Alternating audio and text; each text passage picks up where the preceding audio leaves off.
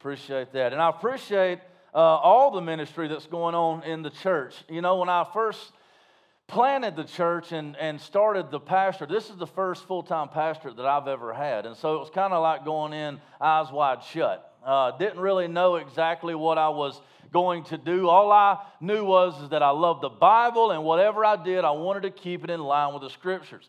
And so, therefore, we have to continually be examining who God has called us to be and doing things that God has called us to do in order to correct or to encourage or to put emphasis on certain things. We've done a lot of things right. We've done some things wrong. We've corrected some. We've left some the same. So, we continue to progress. We continue to redefine and to specify God's call on my life and on the life of the church and the leaders and the ministry that's going on within the church. And I pray that as a people, you're continually watching the leadership of the church, helping them to know how they can do better, but also following them as they follow the Lord.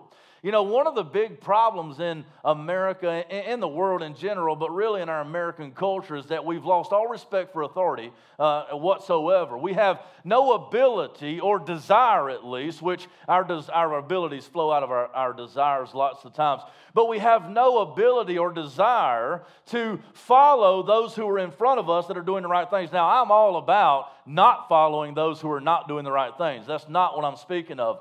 But even those who would lead us in a right manner, we have a really hard time following them, listening to the things that God is telling us through them and applying them to our lives in such a way that it would be real in our lives. You know what I'm saying, Sean? So if there's something someone that God has put over you or put in your path that is an authority, that is a godly authority that would breathe life into you, you need to understand that submitting to that authority is good for you and it's not a bad thing. You see, we have a problem because we want to be the authority. We walk around with our chest poked out. Nobody can tell me what to do. But the problem is a lot of us are really stupid. And we need people to tell us what to do because we're really stupid, right? I'm really stupid in a lot of areas. I really am. I need someone to help me to understand how things work sometimes in different areas of my life. I need to submit to those who have more understanding, who have more wisdom, who have more discernment, who have better skills or giftedness in that area. I need to understand that I am not all that in a bag of chips. Right, Matt? We need to submit to the authorities that God has placed over us and be glad to do so. Because, you know, the Lord could have blessed you with 0 good leaders to follow. Now, many of you are sitting out there and you're thinking, well, I would like to have some good leaders to follow, but I don't know how to follow. That's a really, really tough thing in our culture because many of our parents have not made their kids follow. They have actually followed their kids. You say, no, they hadn't. Yes, they have. When I'm in Walmart and I see a 2-year-old flip out, and the mom or the dad says, oh, what would you like for me to do? What, anything, please, just stop, please. It's almost like we were in D.C. Yesterday, and I saw, now if you do this, I'm praying for you. I saw a lady walking a dog with a bag of poop in her hand. Oh, no. If aliens were watching from above and they saw you following your dog around, cleaning up his poop, who is the master and who is the servant?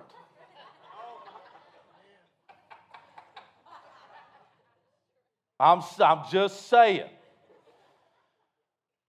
You see, lots of times we bow down to our children, and sometimes our children need to be cuddled and loved, and I do that to my kids a lot. As a matter of fact, as much as I possibly can. I heard a great man one time say, be careful with your no's. Give as many yeses as you can so that when you give a no, it means something. But when it's time to say no, it's time to say no. And now I'm going somewhere with this. We're in the book of Nehemiah, okay? When you look at your child, I've seen people do this, and I might step on some toes. If I see you do the 3 thing with your kids, and you don't go to 3, I'm counting to 3 on you. How many times have I heard, I told you to get over here. 1, 2, 2 1/4, 2 1/2, 2 3/4. Oh, good grief. I established long ago, when I get to 2, I'm going to 3. And when I hit 3, somebody's crying. That's all I know.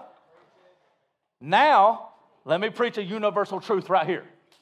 Since I have established that 3 is painful, it's been years since I've got to 3. Because when I say 2, they're moving. Amen? Establish. Amen. Listen, y'all can clap on that. Go ahead. Yeah. Hey, I don't like to spank my kids, but I will. Because it's good for them. Listen, I'm going to tell you something right now. If our parents would have disciplined their children 30 years ago, we would not have what's going on today. Amen. Spare the rod, spoil the child. We got a bunch of brats running around here. And they need a good whooping.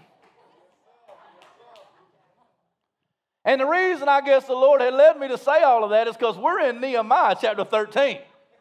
And Nehemiah knows how to lay a whooping on somebody. Have you ever read the story? Man, if you ain't never read the story, you got to read this story. David, you ever read the story? You going to like this. You like this story, don't you? All right, let me get in because this is so good. And this tells us where we need to be, okay? Now, we got to get the historical context, where we are in Nehemiah. Let's figure out what God can teach us, and we might actually spend a little while in Nehemiah. I've just studied the whole book in the past 2 weeks, and the Lord just kept giving me nugget after nugget after nugget after nugget. And I thought I need to share that with the people that God has entrusted me with. And so today we're going to look at Nehemiah kind of as a whole. I'm going to run through really quickly. I'm going to tell you the story. I'm going to give you some truths that you can hang on to, apply to your life. Watch it start to unfold things that you never expected in your life. And then I think I'm probably in the next few weeks, I'm going to stay here for just a little while and let it kind of reminisce or just kind of just wash over us. You know, I want to just get this idea of what God's got for us in Nehemiah. I want it to just wash over us. Okay, so before I get into the Word, I want to pray for the Word and pray that it would just come down and just ravage your heart, because that's what we need. We don't need some, nice, funny sermon. We need somebody's heart to just be ravaged in this place. So let's pray for that. Jesus, I thank you so much for your Word. I pray, God, that it would come in like a thief in the night and steal us away. God, I pray that we'd be wrapped up so tight in the Word of God that we wouldn't know which way to go except toward you. I pray, God, that it would clarify, that it would give us vision, that it would give us wisdom, that it would give us discernment, that we'd be able to test every spirit in our life by the Word that we hear today. I pray, God, that it would just be written on our hearts, that it would ravage our hearts, and it would make us new men and women of God, that we might say, wow, we found the Word today, and it changed us. We pray it in Jesus' name. Amen. Now, as I've been reading Nehemiah, I have learned so much on what should be done in the church, because he establishes routines and he establishes principles that I believe should be established in the church. One of which is when Ezra comes back and he reads the book of the law of the people, everybody stands up in respect to the word. So let us stand up in respect for the word as I read the word of God. We're in Nehemiah chapter 13, and I'm going to read a little bit for you from verses 19 to 27, and I want you to be praying that the Lord would write this on your heart as I read. As soon as it began to grow dark at the gates of Jerusalem before the Sabbath, I commanded that the doors should be shut and gave orders that they should not be opened until after the Sabbath. And I stationed some of my servants at the gates that no load might be brought in on the Sabbath day. Then the merchants and sellers of all kinds of wares lodged outside Jerusalem once or twice. But I warned them and said to them, why do you lodge outside the wall? If you do so again, I will lay hands on you. That's one of my favorite verses in the whole Bible. From that time on, they did not come in on the Sabbath. Then I commanded the Levites that they should purify themselves and come and guard the gates to keep the Sabbath day holy. Remember this also in my favor, O my God, and spare me according to the greatness of your steadfast love. Listen to this. In those days also, I saw the Jews, the people of God, I saw the Jews who had married women of Ashdod, Ammon, and Moab, foreign lands with foreign gods, and half of their children spoke the language of the Ashdod, and they could not speak the language of Judah, but only the language of each people. And I confronted them and cursed them and beat some of them and pulled out their hair. And I made them take an oath in the name of God, saying, you shall not give your daughters to their sons or take their daughters for your sons or for yourselves. Did not Solomon, king of Israel, sin on account of such women? Did not Solomon, king of Israel, sin on account of such women? Among the many nations there was no king like him, and he was beloved by his God, and God made him king over all Israel. Nevertheless, foreign women made even him to sin. Shall we then listen to you and do all this great evil and act treacherously against our God by marrying foreign women? May God bless the reading and the hearing of his word. You may be seated. Now, you might be saying, well, I thought this was a sermon on following authority, and now you're talking about crazy women who lead men astray. Well, listen. Crazy women are a problem in our society, but that's not what we're talking about today. The foreign women in these lands are really representative of something at this time since Jesus Christ has fulfilled the law. We'll touch on that a little bit. But I want to show you a few things out of the book of Nehemiah that I think that we can apply to our churches today, and really that we can apply to our own lives as individuals, that if we apply these things, we would see a growth in manhood and in womanhood and in parenthood. Basically, that we would see a Christian growth that would make us better men and women of God that could do more for the kingdom of God, even here on earth, even in our nation, even in our state and our city, our family, okay? So what I want to do is I want to open up the Bible to Nehemiah chapter 13. We're going to move around a little bit in the book, and I want to draw out just some points and kind of unpack these verses for you. So just three or four things I want to show you here out of the book of Nehemiah, and we'll just kind of let the Lord go wherever the Lord wants to go. So as we see here in Nehemiah, I want you to look and see what he's teaching us here out of Nehemiah chapter 13. He says, as soon as it began to grow dark at the gates of Jerusalem before the Sabbath, I commanded that the doors should be shut and gave orders that they should not be opened until after the Sabbath. Let me give you a little bit of background on what's going on here. You see, Nehemiah he was an Israelite. He was a Jew, and he was called to rebuild the walls of Jerusalem in order to fortify the city or to protect the city that had been in ruins for so long.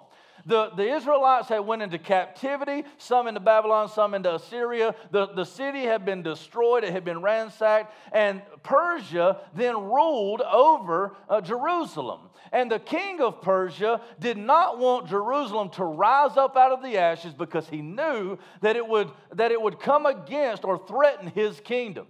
So he did not want God's people to rise up. I'll read for you really quickly in Ezra chapter 4 because this will set a little bit of foundation for something else that we're going to read. So in Ezra chapter 4, if you can keep up with me, I'm sorry if I have to move a little quickly. But in Ezra chapter 4, this was the letter that was sent to King Artaxerxes, who was the king of Persia. Now, is everybody following the story so far? Nehemiah was actually cupbearer to the king Artaxerxes in Persia, but he had received a letter that Jerusalem was in shambles and no one was there to take care of the city. He was moved in his heart to do so, but he didn't know if he'd be able to because Artaxerxes, he didn't think, would let him do so. Okay? Now, Artaxerxes had not been favorable to Jerusalem or God's people. As a matter of fact, he had decreed that the walls would not be built back and that God's people could not come back together because he was scared of them. In Ezra chapter 4, the book before Nehemiah, now Ezra is a contemporary of Nehemiah, and Ezra is actually the scribe or the priest. and he handled the Word of God. He handled the cleansing practices and who would be in the priestly function, the Levites and Aaron and all these types of things, when the temple would be reinstated. And Nehemiah he would turn out to be the governor or the leader of that area, the administrator, somewhat like a type of king or a governor over that area. So this is what happened before the whole story with Nehemiah. And mighty kings have been over, listen to that, let's go back to 4:17. The king sent an answer to Rahum, the commander, and Shimshai, the scribe, and the rest of their associates who live in Samaria and in the rest of the province beyond the river, outside of Persia. Greeting. And now the letter that you sent to us has been plainly read before me, and I made a decree, and search has been made, and it has been found that this city from of old has risen against kings, and that rebellion and sedition has been made in it. Now, what's going on is that Jerusalem is trying to be rebuilt, the kingdom is trying to be rebuilt, but these ones that would come against wrote a letter to the king and said, look, we've searched this out. We've done our homework, we've done our history, and the Israelites in times past have become very powerful. And if you allow them to become powerful again, they will overthrow you. They have threatened every kingdom that has been around them when they have been in power. Okay? This is basically what he's telling them. And mighty kings have been over Jerusalem, who ruled over the whole province beyond the river, to whom tribute, custom, and toll were paid. Therefore, talking to the king, this is the letter, therefore make a decree that these men be made to cease, and that this city be not rebuilt until a decree is made by me, and take care not to be slack in this matter. Why should damage grow to the hurt of the king? So Artaxerxes makes a decree, and he says, this work is to stop. This work is to stop. Now, I don't want to go too far into parallels and all this type of stuff. I'm going to tell you right now, there are a whole troop of those who would like to see the work of the Lord stop. They want to see our church stop. They want to see our churches stop. They want to see Christians shut up. Let me tell you, and listen, you don't have to take my word for it, okay? The media, the political regime, the atheists, the school systems, praise God for Landrum, but it's coming this way. I've had to deal with it lately.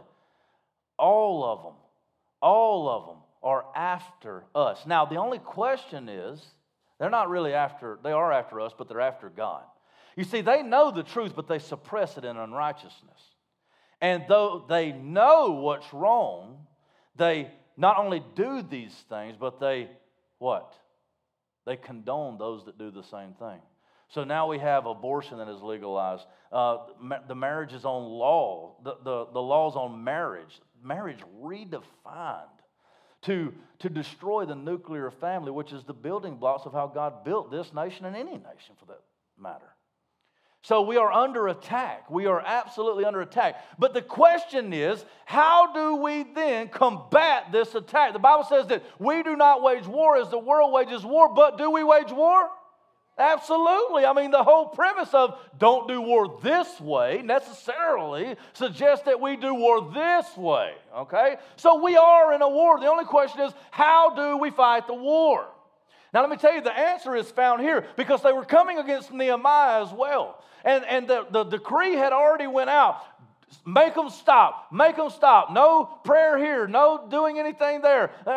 Stop everything. Stop. There is no God. God is dead. They're trying to stop us. They're trying to stop us. But let me show you how the work started again. Let me show you how the work started again. Now listen to this. It all started with a man of God and the call of God on his life. It all started with a child of God hearing the call of the Lord and answering the call. Now let me tell you something right now. It may look like a hopeless battle. It may look like this giant, this enemy is too big to overcome. But I'm going to tell you right now, greater is he who is in us than he who is in the world. we're not fighting a war to win it. We're fighting a war to show the victor. He's already won the fight. Listen to this. In the month of Nisan, in the month of Honda, in the month of Nisan, in the 20th year of King Artaxerxes, when wine was before him, I took up the wine and gave it to the king. Now I had not been sad in his presence, and the king said to me, why is your face sad, seeing that you are not sick? This is nothing but sadness of the heart, the king said. Then I was very much afraid. You see, you don't have to be unafraid, bold as a lion. It's scary sometimes to step out on your own, isn't it? It's scary sometimes. Courage is not the absence of fear. Courage is doing what you need to do in the presence of fear.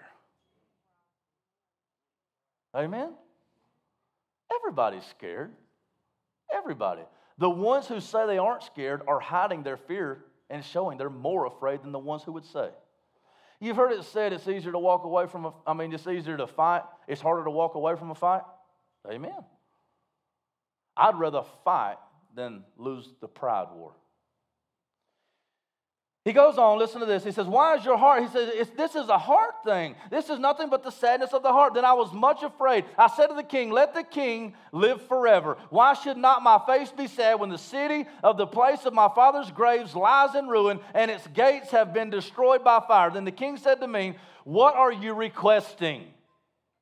So I prayed to the God of heaven, and I said to the king, if it pleases the king, if your servant has found favor in your sight, that you send me to Judah and the city of my father's graves, that I may rebuild it.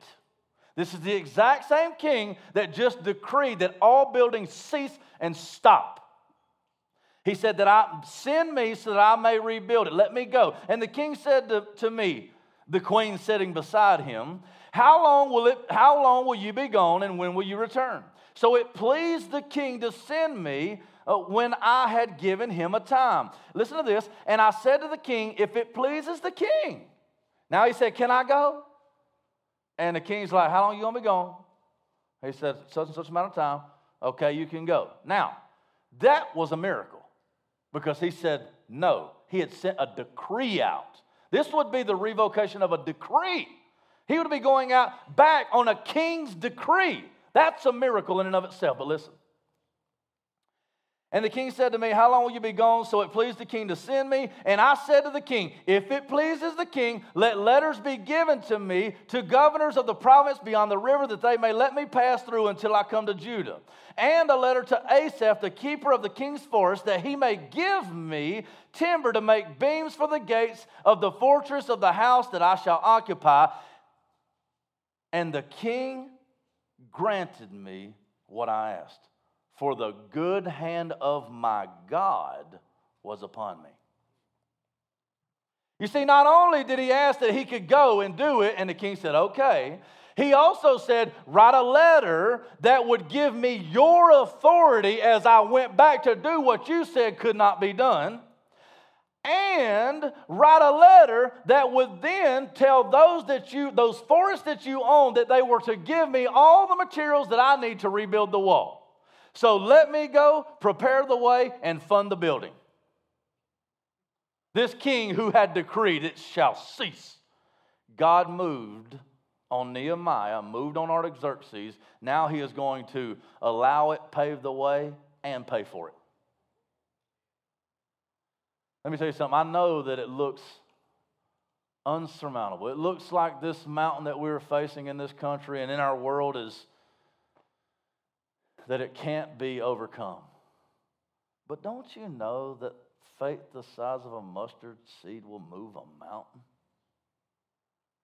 God knows everything you're dealing with, everything our city's dealing with, everything our world's dealing with. God knows it. Now, what we see here is the first foundational principle that we find that will rebuild or build a ministry or a kingdom growth movement. And what is that? Hearing the call that is empowered by God. Those are key.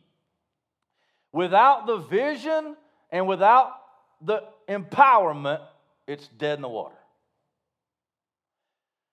Many churches have started and failed. As a matter of fact, it's some overwhelming number. Over 85% of churches fail within the first 3 years. The vast majority. God is not calling you just to do something. God is calling every single one of you to do a certain thing, and you need to figure out what that is. Now, you may have several different gifts or talents or abilities, but you are to seek God. Get on your face. Find what moves you in your heart and put your hand to the plow. God will bless it. God will empower it. And if God is calling it, He will make it happen, and you do not need to fear. Now, with respect to our churches and respect to what this is calling in my life, I had to set up that foundation because this is the foundation that will empower the work that Nehemiah will do and how we are to start any work that we as individuals or we as a team, like the bucket groups, the greeters, whatever else, that this is the way that we are to set it up, that it would progress and grow and do what God has called it to do. That it's to be built on the vision of God and the empowerment of God. We have to be in tune with the Holy Spirit to see these things. You can't see them otherwise. But here I want to draw out a few other things that must be present in any ministry or any pursuit to build the kingdom. And that is, number one, you've got to have the Word of God. You've got to have the Word of God. What is our standard? You see, the Word of God is absolutely called into question in every place that I know of now. Even in a lot of our so-called evangelical churches, the inerrancy and the infallibility of the Bible is called into question, and therefore our whole authority is called into question on why we can say what we say and it have power. This is the whole problem with authority. We believe in something that's called sola scriptura. And what that is that the Bible, in and of itself, is all we need and is sufficient to salvation and is sufficient to teach us how to live our lives. We do not believe that we can't get truths elsewhere. We do believe that we can learn certain truths by looking into nature, by examining things and seeing things. That's fine. But what we do believe is that even those things, even natural law, even common sense things must be tested by the Word of God to see whether or not they are really true. I say all this to say that the Bible is our foundational piece by which we grow or build anything. That is your family, that is this church, that is ministry, that is this nation if it is to succeed. We must have the Word of God. We must have the Word of God. Now, here in Nehemiah, you say, what does that got to do with this? Here in Nehemiah, and I'll just put that away. Listen, something happened in Nehemiah that transformed everything that he was going to do and everything that was going on in that day, in that city, in that place. Now, many of you are in this place and you've come in here and you've got issues, you've got problems, you've got things in your life that are going on. You may be upside down emotionally, you may be upside down physically, you may be upside down psychologically, you may be upside down spiritually, but you come in here and you're looking for some answers. I want to tell you right now that you can find the answers in the Word of God. The question is, and I'm about to give you some answers. The question is, will you apply it to your life and live according to the Word of God? This is the question. You see, in that day, let me read for you. In that day, they had found the book of the law. Now, you say they found it. Yes, the Bible had been missing for forever. Jerusalem had been ransacked, the city and all the Jews in the diaspora had been scattered around everywhere. They were in exile in different parts of the world. They had been scattered and the Word of God had been lost. So upon returning to the city, Ezra actually finds the scrolls, and they're like, oh, look at this, the Bible, the Word of God. He actually finds the scrolls, he finds the Word of God, and he starts to read, and he realizes, oh no, our life and our people are out of line with the Word of God. So what we can learn what we need to do as we read the Word of God by what they did when they read the Word of God. Listen to what it says here in Nehemiah chapter 8, verse 14.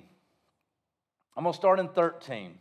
On the second day, the heads of fathers' houses of all the people with the priests and the Levites came together to Ezra the scribe in order to study the words of the law, the Bible. In order to study the words of the law. And they found it written in the law that the Lord had commanded by Moses that the people of Israel should dwell in booths during the feast of the 7th month. Now, I'm not going to go into all that, but here's the issue. They pull out the Bible and they start to have a Bible study. They start to open up the Word of God. They start to read the Word of God with all the leaders of the day. And as they read the Word of God, it was revealed to them, they found in the Word that it contradicted or was counter to what was going on in their life. So what they did was they said, this Bible, this Word of God is telling me that A is true, but I am doing B. And therefore, since the Word of God says A is true, I'm going to stop doing B and I'm going to start doing A. Is this simple enough for everyone in the room? Now, I get discouraged from time to time because though I preach the Word of God every Sunday and I speak to you day in and day out, many of you, about the Word of God, and I know that it has clearly been taught that so-and-so or this and that is a sin, you persist in that very same thing.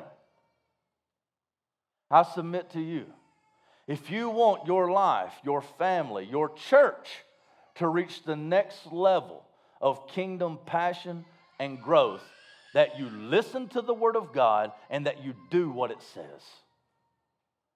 Don't just hear, be not hearers only, but be doers of the word. It says here, listen to this. In 13, 1 through 3,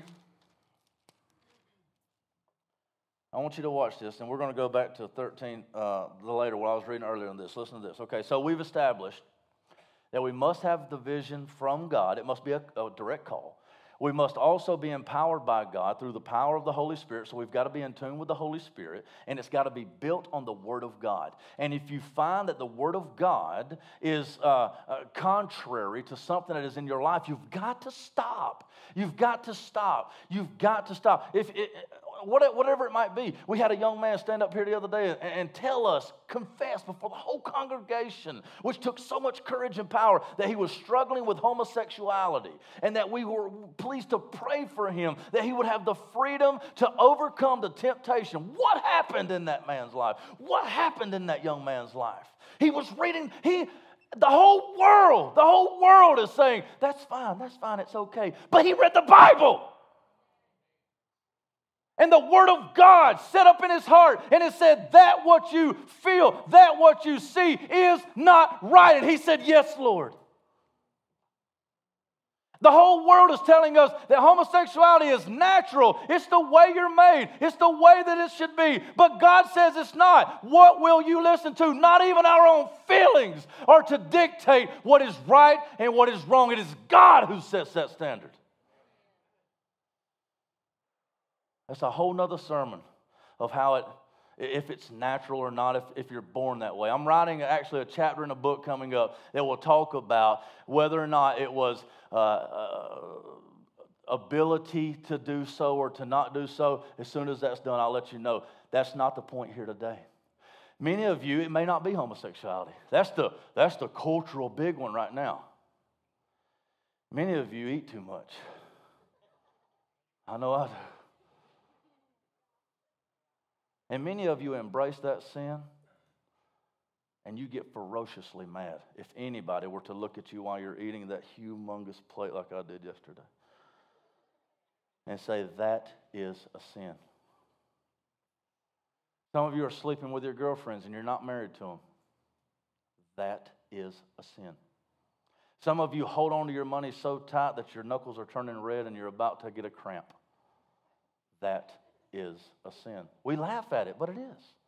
Do you know, we did all the, and this is not a money thing, I just happen to know these numbers because we just had a budget meeting. Do you know that the average person in the church, now I know that some of you give more, but when we average it, that the average person a month gives $100 in a month.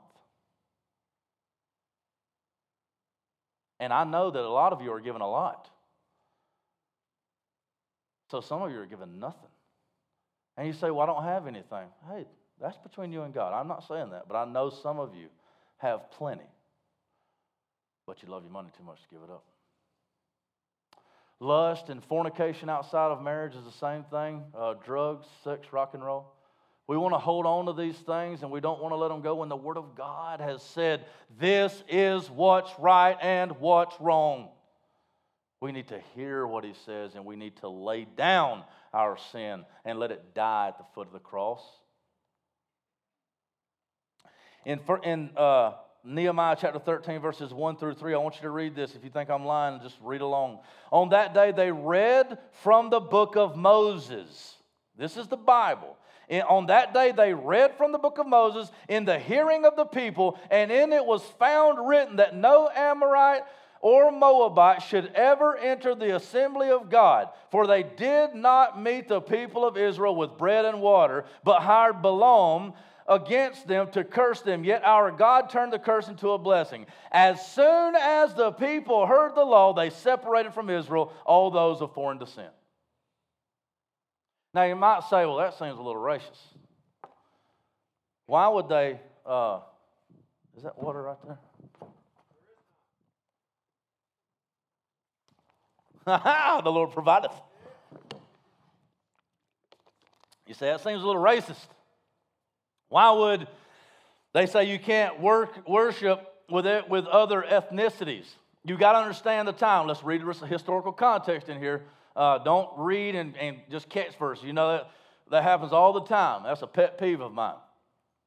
At this point in time, God had given Levitical laws. He had given laws in Deuteronomy. He had given laws that the people of God, the Jews, were supposed to be of themselves, and they were not to let outsiders come in because they would invite foreign gods in. And this whole entire Levitical system, it was to portray that God's people were to be devoted to God and God alone, that they were not to allow other false gods and other influences to come in and influence them to where they did not follow God anymore.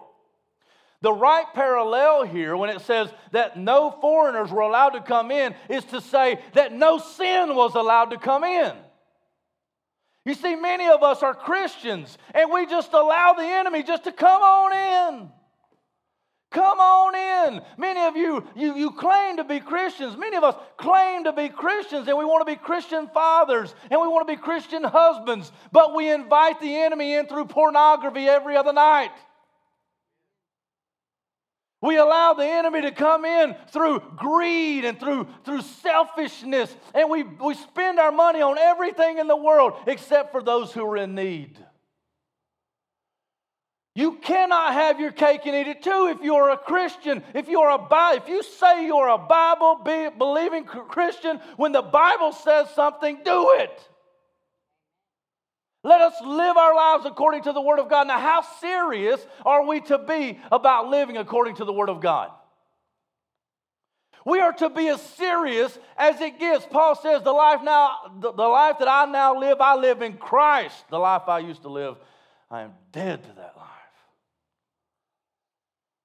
This is how serious we are to be about the Word of God.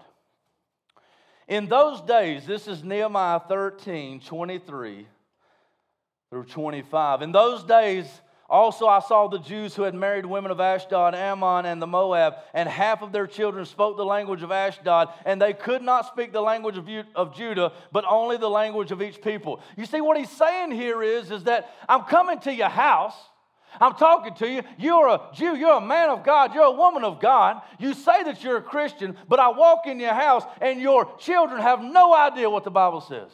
They speak the language of the world. They don't speak the language of the Word of God. They don't know who Jesus is. They don't get to understand what sacrifice is and what salvation is and what the cross is. I'm coming to your house and I'm walking through and I'm looking at everything you've got set up in your house and I can't see Jesus anywhere. Nehemiah says, I'm sitting here talking to the Jews and their children. They only know languages outside that of the people of God. What are we teaching our children? What standards are we setting? What are we breathing into our children? Are we teaching them the ways of the Lord? Or are we worldly? You see, he says, I'm looking at them, and half of their children spoke the language of Ashdod, and they could not speak the language of Judah, but only the language of each people. And I confronted them, and I cursed them, and beat some of them, and pulled out their hair. Wesley, come up here. Let's demonstrate that. Just kidding. I ain't got much to pull out. Amen. You see what Nehemiah is saying here is that you've got the world all over you. You've got everything that is in. You need to stop, take stock of your life, and put the whooping on something in your life. You got to get the sin out. You got to go to war. Jesus would say it this way: if your right eye causes you to sin, pluck it out. If your right hand causes you to sin, cut it off. If your TV causes you to watch porn, throw it out the front door. I'm not even kidding. Now, don't really cut your hand off, because every man in here will be like this.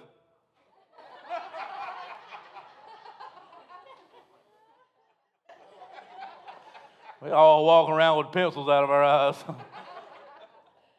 But what he's saying is we got to get radical against sin, right? We got to get radical when it comes to sin. Stop holding on to your sin. This is preaching to me too, Kristen. This is preaching to me. I got things in my life. You got things in your life. Get serious about it. You got to pray. Ask the Lord to make a way. Did it look like Nehemiah had a way? He was cupbearer to King Artaxerxes, who had already made a kingly decree that the work was to cease. He goes in trembling because he believed the Lord and he wanted his people. Do you go before the Lord trembling? You know, the Bible says in Philippians chapter 2, it says, work out your salvation with fear and trembling. You see, Nehemiah knew that his people needed salvation. He knew that it would only come by the rebuilding of God's place, that it would only come by the reinstitution of the Word of God. And he came in fear and trembling. But the second part of that verse in Philippians chapter 2 says that work out your salvation with fear and trembling, for it is God who is at work in you both to will and to work for his good pleasure. You see? Nehemiah went before the king in fear and trembling, but it was God. It was God who was at work, both to will and to work for his good pleasure. You see, guys, Jesus Christ is your righteousness. You know, we can come in here and I can say, you need to stop doing this, you need to stop doing that, you need to stop doing this, you need to stop doing that, and you do. You know, you got kids that are sleeping around. You teenage kids sleeping around, and some do that. But the sad thing is there's some parents who are cool with that. You letting their boyfriend sleep over at your daughter's house in her room? You letting your son go over to his girlfriend's house and stay overnight?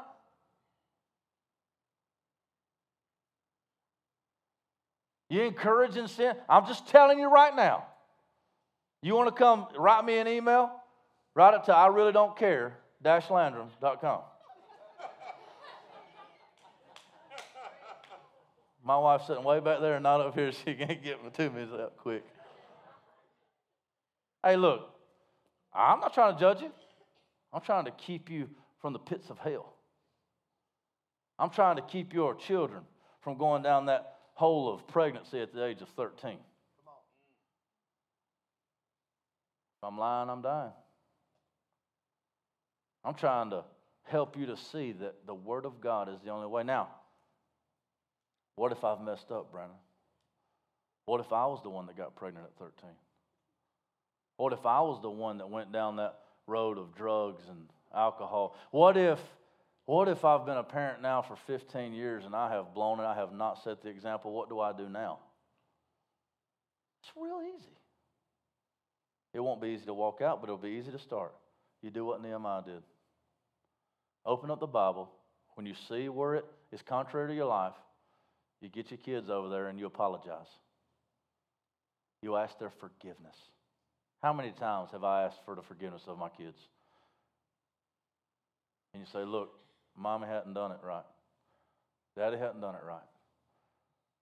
But I'm reading in the Word of God, which is my authority over me, and it is telling me that this is how I need to lead you, and I'm going to do it.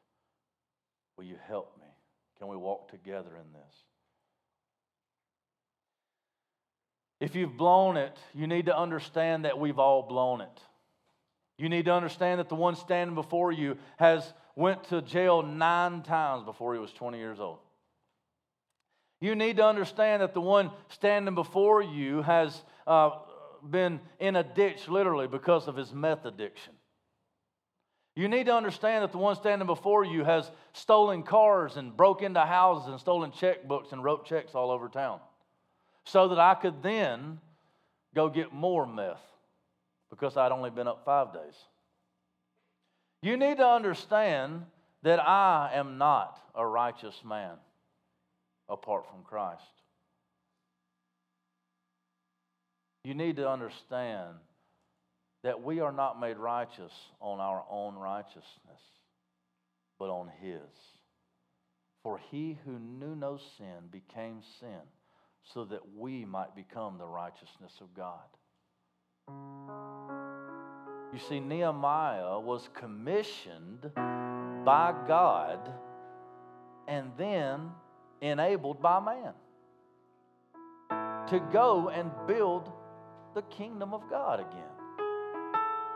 You see, Jesus Christ was called by God.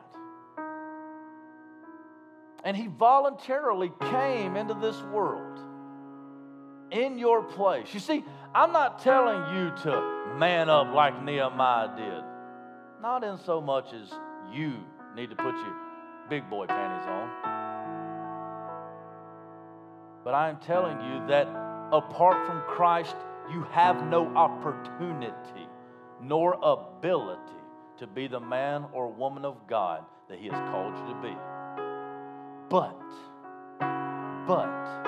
if you will, now listen to this. This call goes out to every single one of you. I know that if you would only submit yourself to the King of Kings and the Word that has been revealed to us on high, that He would change your life. That He would set you in a different place. That He would make a way for you. That He would, as the author, the pioneer, and perfecter of your faith, that He has come into the world to clear the way for you to experience relationship with God. And if you would come and walk in that relationship. Now, some of you are saying, I've already been saved. I'm already going to heaven. I am not even talking about that. Going to heaven is a byproduct of what I'm talking about. I'm talking about a personal relationship with the King of Kings. I'm talking about submitting and putting your face to the ground in adoration and humility before our great God and King, Jesus Christ. I'm speaking of giving everything away in every aspect of life. You see, because it was Jesus Christ who has overcome the world. And those who believe in Christ and live according to His Word will find that they overcome the world as well. Are you living in brokenness this morning? Are you living in defeat? Are you living in addiction? Are you living in slavery to the desires of the world, to the desires of the flesh? Are you the one who spends your money on everything in the world but nothing for God? Are you the one that sleeps around? Are you the one that is having sex with your girlfriend and need to get married already? Are you the one that will not lead your children? Are you the one that wants to give them everything in the world that they want because you don't want them to be mad at you? Are you the one that's a slave? We could put a million different things in the place of pornography or homosexuality or addiction or success. The question is, are you a slave in here? I am calling you out of slavery and into leadership. Jesus Christ is calling you out of slavery and into leadership. You see, He is the one that has made the way. Will you answer the call? Our families, our city, our state, our nation need you to answer the call of Jesus Christ. Not just in word, but in deed. The question is, what do you want to do with that? Some of you need for me to pray over you. You need the Lord in your life. You need for others to pray over you because something's got a hold of you. You want to be set free, but something's got a hold of you. I know that, Kathy, you want to come on up here? There are real issues in the world. There are real issues in the room right now. And Kathy is a friend of mine. She's one of our young ladies here at the church who loves Jesus, and she's pursuing Him, and she's trying to live for God, and she's even wrote a couple of books, and she wants to do what God's called her to do. But is it okay if I share? That Kathy, she struggles with depression. Do you think Kathy wants to be depressed? You know, a lot of people say, well, I don't want to be like this, but. I don't want to be like this, but. Now, there are a lot of things that could be natural cause that, and I'm sure you've looked into that and some of that, but she wants prayer. She wants us to lay hands on her and pray that God would set her free from worry and anxiety, from thinking thoughts about herself that are really not true. You see, Kathy, you have all of your dignity and all of your identity and all of your worth in Jesus Christ. And you know that the worth is faithful to the end, because if, Kathy, look at me, if there would have ever been a moment where Jesus Christ, see, don't you believe that He knows all things? That He looks down the corridor of time and it doesn't exist to Him? That He sees then, He sees now, and He sees then? You believe that? He sees all, right? You see, since He sees all, He sees any sin that you might have had and any sin that you are going to have. If there would have ever been a moment in time where He thought she's not worth it, since He knows all things, He would have come down off the cross at that time. But the fact that He stayed on the cross whispers in your ear, you're worth it. That you are worth it. And if you're the only one in the history of the world, you'd have been worth it. You don't have to ever think about worth again or identity again. Now, we will. Don't we all struggle from time to time with the same thing? We're going to pray for Kathy. I want to pray for you because some of you find your worth, you find your identity, you're finding your call in the things of the world. But that's not where we are to find it. Some of you guys in here, you think that without sex or without drugs or without whatever that you'll lose who you are. Well, praise the Lord. God will find you where you are. And He will make you who you are supposed to be. Amen. We're going to pray for Kathy. And I want to invite anybody up that would like for us to pray for you, that you're struggling with some type of sin, some type of slavery, some type of slave master that is over you. Jesus Christ is freedom. Jesus is the greater Nehemiah who made a way. Jesus is the greater Nehemiah who went to the mat with Jacob. Jesus is the one who pulls out the hair of your sin. He's the one that slams it to the floor and drags it across the floor. You remember when He went into the temple flipping over chairs and driving them out. You see, that's what happens. Jesus Christ comes into your heart. He comes into your life. He comes into you, and He drives out all those imposters, taking them to the ground, ripping out their hair. They're running like crazy. It's Jesus Christ that sets us free. So as the lights come down, and as anybody else would come forward, Mark, I want you to come up here and help me pray. Keith, come on. Keith. Heath, come up here and help me pray. Phil, come on. Help me pray, please. Anybody else would come and want us to pray for you as well? We're just going to open this thing up, and as these guys continue in this last worship song, I want to open up the invitation. Some of you in here are struggling with some massive things, and you think they can't be overcome. The only way it can't be overcome is if you hold on to it. That's it. So come. Come. Do not harden your hearts today. Come. Come. Let's worship. The altar is open.